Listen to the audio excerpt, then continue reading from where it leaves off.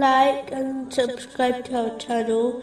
Leave your questions and feedback in the comments section. Enjoy the video.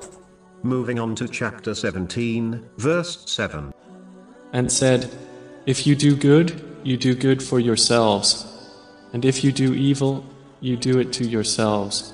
Allah, the Exalted, does not wrong anyone, as He simply repays one's actions. Therefore, if a Muslim is rewarded because of their actions, they should praise Allah, the Exalted, as He alone provided them the inspiration, knowledge, strength, and opportunity to perform the righteous deeds. And if a person is punished for their sins, they should blame no one except themselves, as the path of obedience and gaining reward was made clear to them.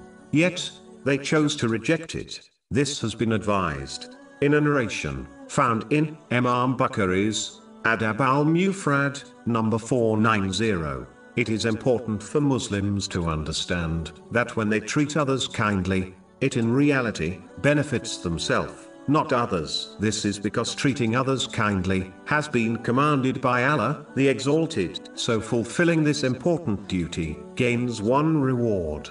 In addition, when one is kind to others, they will supplicate for them while they are alive, which will benefit them. For example, the Holy Prophet Muhammad, peace and blessings be upon him, advised in a narration found in Sahih Muslim, number 6929, that a supplication done for a person in secret is always answered. In addition, the people will supplicate for them after they pass away, which is definitely answered, as it has been recorded in the Holy Quran, chapter 59, verse 10. Our Lord, forgive us and our brothers who preceded us in faith.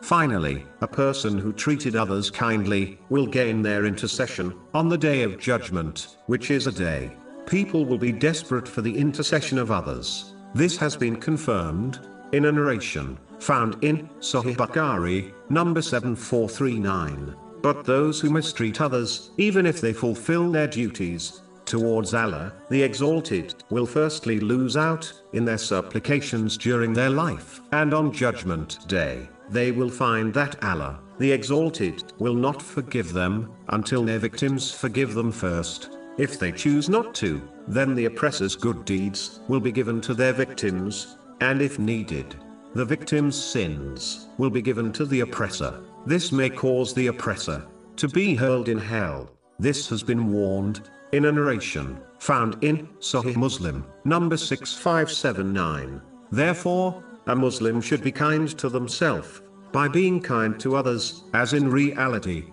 they are only benefiting themselves in this world and the next.